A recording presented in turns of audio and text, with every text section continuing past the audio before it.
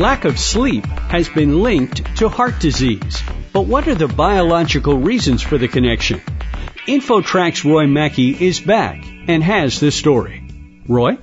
Thanks again, Chris. Dr. Michael Twory is the director of the National Center on Sleep Disorders Research at the National Heart, Lung, and Blood Institute, part of the National Institutes of Health. So, Dr. Twory, this study focused on sleep's effects on heart disease. Can you just explain to us how big of a factor sleep really is?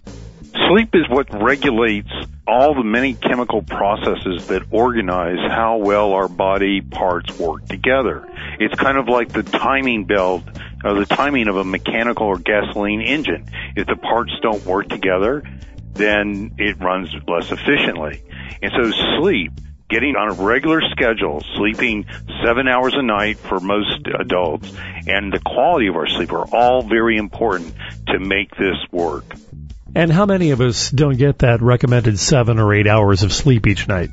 The Centers for Disease Control have conducted studies asking people all across the country, and it turns out that 20 to 30% of adults in every state of the country appear to report not getting enough sleep.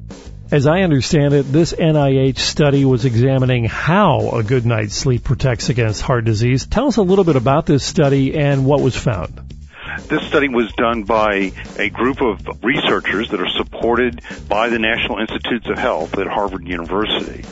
And what the study discovered is some new evidence of how poor sleep quality, that is disrupted sleep, not sleeping consistently through the night, how that can influence how well our bone marrow is working to produce new blood cells.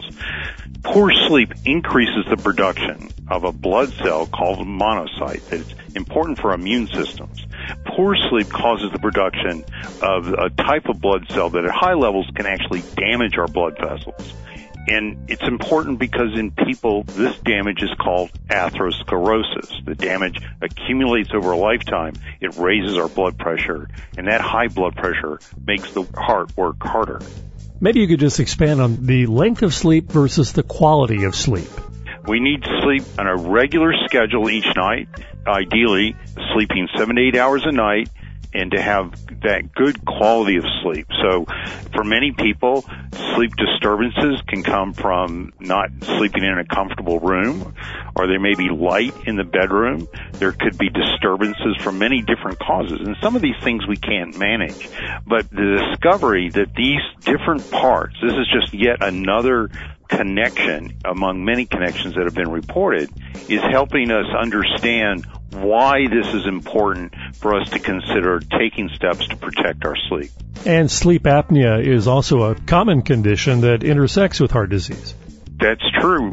We previously found in studies that when we have difficulty breathing during sleep, that difficulty breathing alerts our mind. We wake up, very quietly wake up, very slightly, but that sleep disturbance is a form of stress, and that stress, increasing stress hormones, elevating our levels of adrenaline, make the heart work harder. It affects our metabolism and how well that works, and there's a cascade of poor timing of the chemistry of our cells, as well as the stress from the sleep disturbance, that all are associated with increased risk of cardiovascular disease, heart attack, and stroke.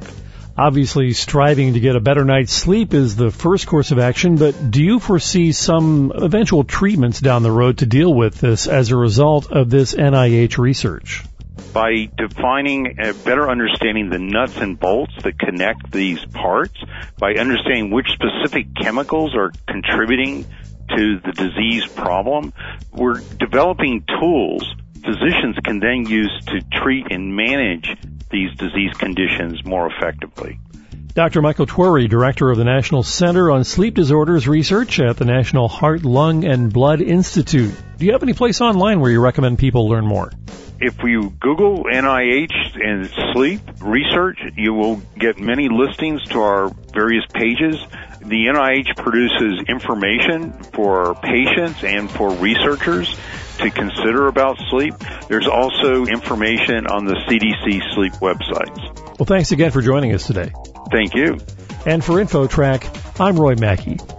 That's it for another edition of InfoTrack. If you'd like to learn more about our guests or topics, or listen to past shows, our web address is InfoTrackRadio.com.